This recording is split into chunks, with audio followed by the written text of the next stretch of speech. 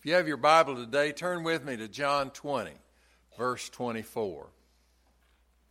The title of the message this morning is Who Was Missing?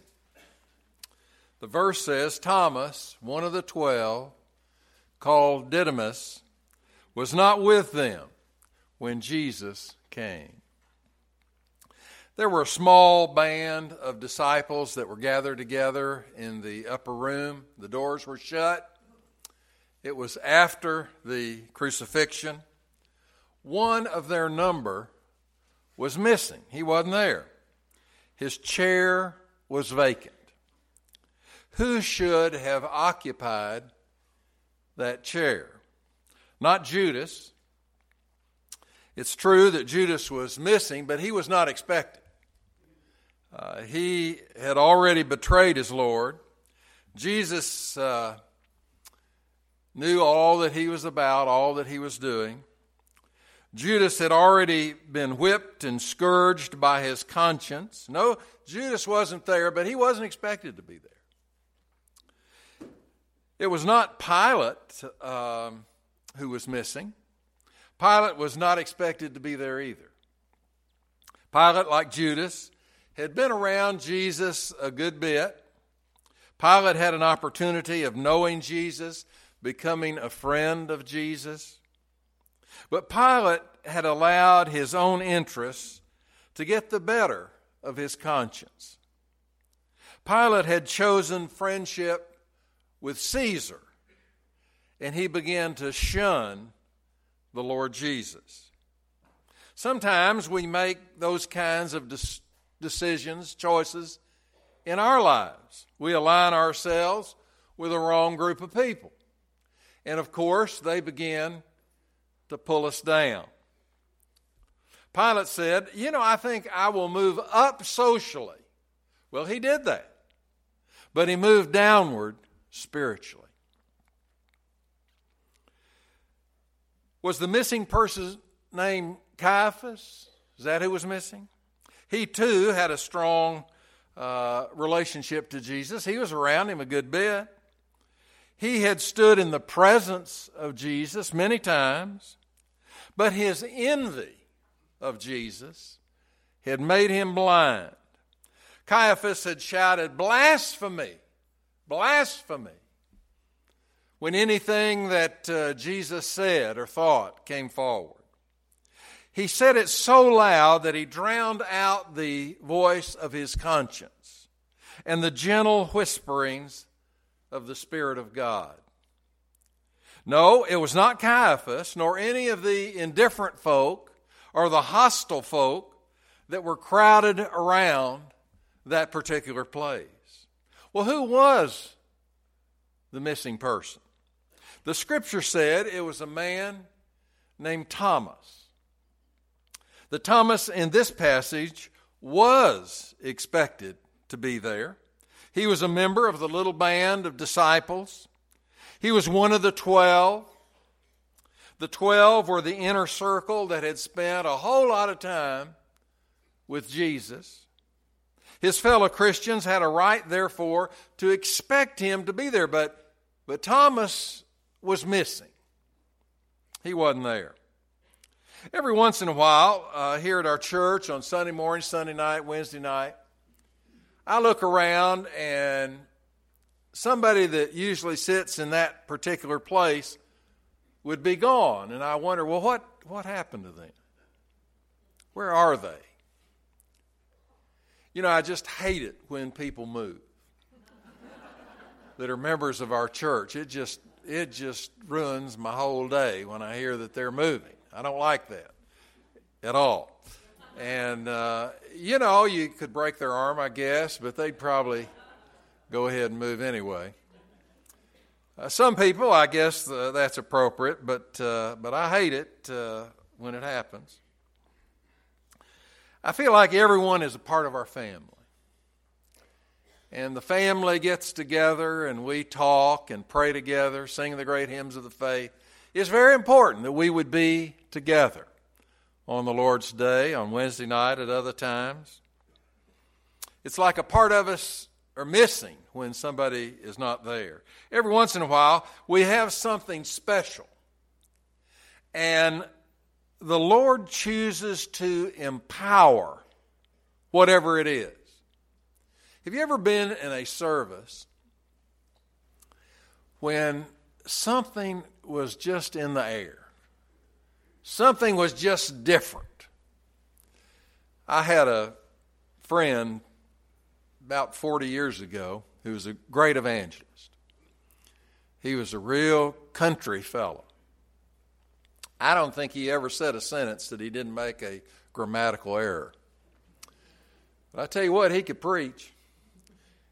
I went to a revival service where he was preaching close to where I lived. And he began preaching. He was real loud, real long. And he was, as we say, getting with it. And the invitation was offered, and a fellow came forward. And he wanted to say something. And so he turned to the congregation. He told something terrible that he had done. So then we sang another hymn, and somebody else came forward. And they got up and told something terrible that they'd done. We started singing again, and 5 or 10 people came forward. And then 10 or 20 people came forward. And before the night was over, there were 300 people that had made decisions for the Lord. You know, God can take any service, and when He's right in the middle of it, something wonderful can happen. And every once in a while, it does. It really does. And, you know, you don't want to miss that. You don't want to be gone somewhere when something great is going on. Did you notice when it was that Thomas was absent? The Scripture says Thomas was not with them when Jesus came. When Jesus came. What a terrible, unbelievably terrible time to be gone. I mean, of all the times you could be gone, that would be the very last one. I mean, that would be the time that you'd want to be there if you never were anywhere else. Well, we never know when the presence of God is going to fall. And we never know what He's going to do in our hearts, our lives, our service. We never know. I want you to see this picture clearly this morning. The little despondent company of 10 were meeting behind closed doors. They were burdened. They were filled with fear. They were afraid the soldiers were going to come and get them. There was no joy, no hope in the room. I mean, it was a sad bunch of guys. Then all of a sudden, now remember the doors are closed. All of a sudden, Jesus is standing in the middle of the room. In the middle of the room. Everything was changed in a second. In just a second. He was not in the grave. He was not dead. He was there. He was right there in the middle of them. Jesus was there, but Thomas wasn't. He was somewhere else. Of course, Thomas would have been there if he had known that Jesus was going to appear in the middle of the room. If he ever dreamed that Jesus was going to be there, he wouldn't have missed it for the world, for the whole world. Thomas expected this meeting that they were having to be dull and boring. Just terrible. Just like all the other meetings that they had had since Jesus was gone.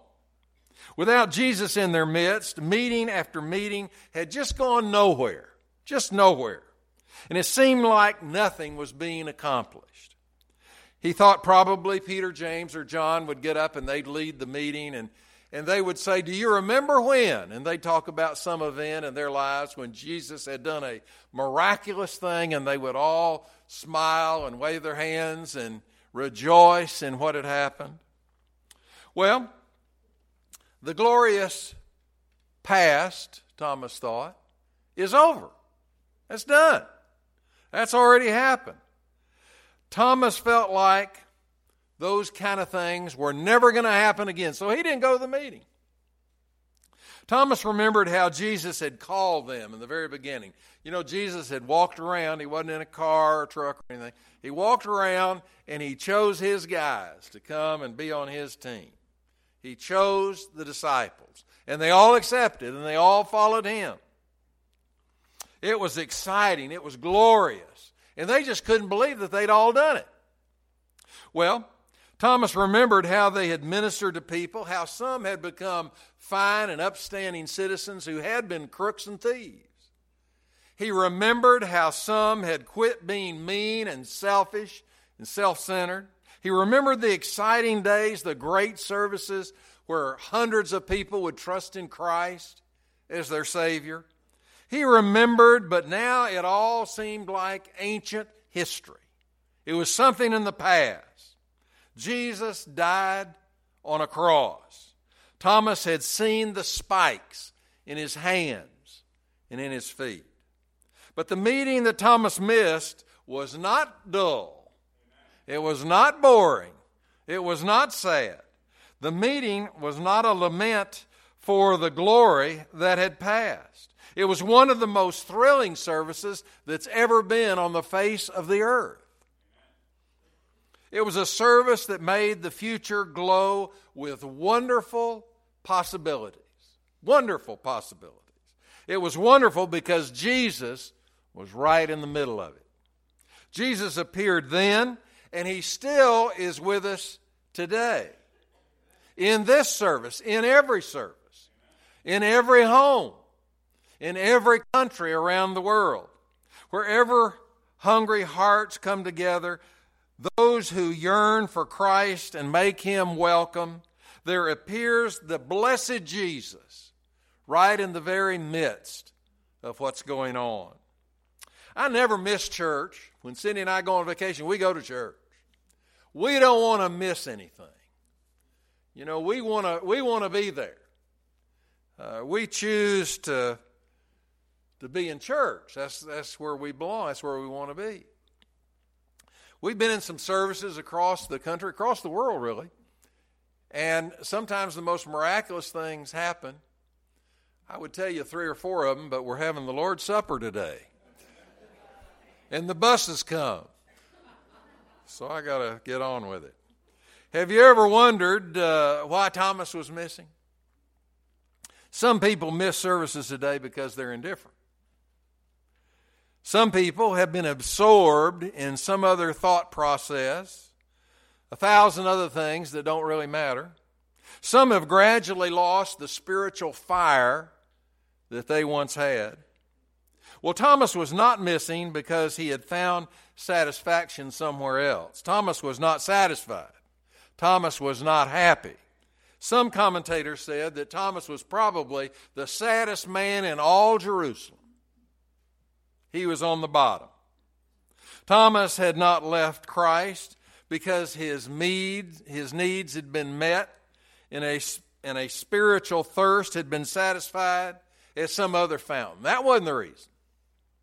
Well, why was Thomas missing?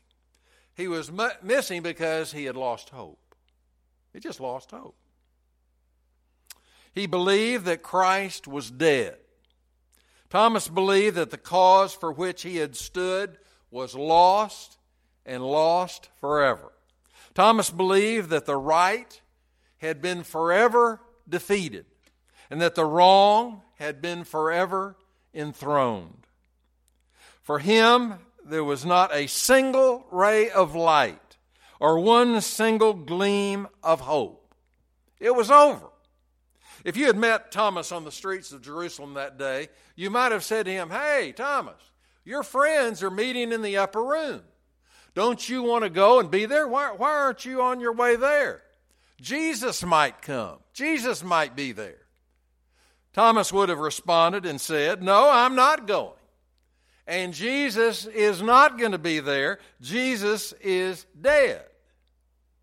If I thought that I could see him, I would go. I love Jesus more than life itself, but Jesus is dead. He's dead. He's dead. Nothing I can do about that." It was in the garden when Judas kissed him.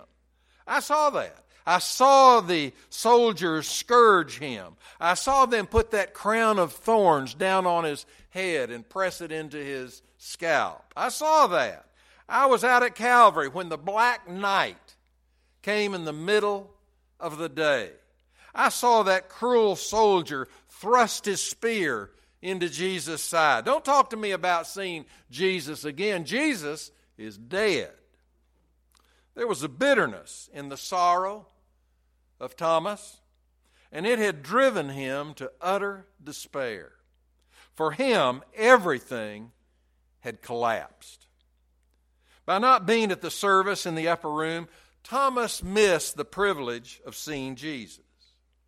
He missed seeing the risen Lord who had defeated death and hell and the grave. It is Christ that makes heaven and earth sure for us. When you understand that Jesus died but then was alive again, we have no doubt about the truth of his promise to us. Because he lives, we shall also live. One time there was a preacher who thought his congregation wanted to hear big words. He thought that they were hungry for fancy verbiage. He thought they were thirsty for eloquent thoughts. But he was mistaken. One day he came up to the pulpit and there was a little piece of paper right on the top of the pulpit. And the note said this: we would know Jesus. That's all it said. We would know Jesus. At first he got mad, and then he began to think about it, and then he began to pray about it, and then he got down on his knees, and then he cried. Something happened to him during those following days. And 3 or 4 weeks later, obviously there had been a change in his message. And on that fourth Sunday after the change had come in his heart, after he finished the first part of the service, he came up to the pulpit, and there was a note right where that other one had been. And the note said this: then the disciples were glad when they saw the Lord. When Jesus is in the midst of us, people and their needs are met. Poor Thomas was absent, and his needs were not met. Thomas also missed the gift of peace. Jesus said to those present, "Peace be unto you." How Thomas needed that gift. He had been so restless. He couldn't sleep. He had a tempest of doubt that was raging within him. He was just miserable. He could have been there and received the peace that passeth all understanding. Jesus once said, "Come unto me, all you that labor and are heavy laden, and I will give you rest." Well, Thomas really needed that. He needed that. Those that were present were blessed with that kind of peace. But Thomas missed it because he wasn't there. Jesus gave those that were there a goal. He said, "Go out and conquer the world." That was a big goal, wasn't it? I mean, that was big. He gave them power. Their hearts were warmed. It might be that some of you here today once served Christ in a mighty way, but maybe you've been absent for a while. Perhaps Christ wants to recommission you today. Have you ever thought about being recommissioned? Perhaps he wants to recommission you and give you a new goal in your life. Perhaps you have recently moved to the Sun City area, and it's very different here than it was back where you moved from. But I want to tell you something. The same Christ is here as was there. Same one. Same one. And he wants you to serve him here just as well. Thomas doubted for a while, but Peter, James, and John were pretty insistent about the service he'd missed, and He didn't believe them. He said, listen, unless I see the marks in his hand, unless I can put my finger where the nails were, unless I can take my hand and put it into his side where the spear had gone, unless those things happen, I'm not going to believe. I am not going to believe. His fellow disciples didn't argue with him, but they were so different. They were filled with joy and hope and love. The next time the group met, Thomas thought, well, I don't have anything to do anyway. I might as well go. And so he went. He was an honest doubter. He wanted to know the truth. They were in the same room, and Thomas looked around. No Jesus.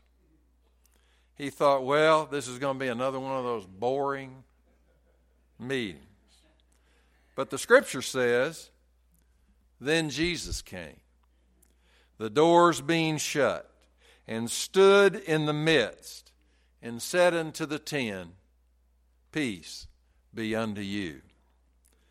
Then Jesus said to Thomas, Thomas, come over here and put your finger in my hand where the nails were. Come over here and put your hand in my side where the spear was.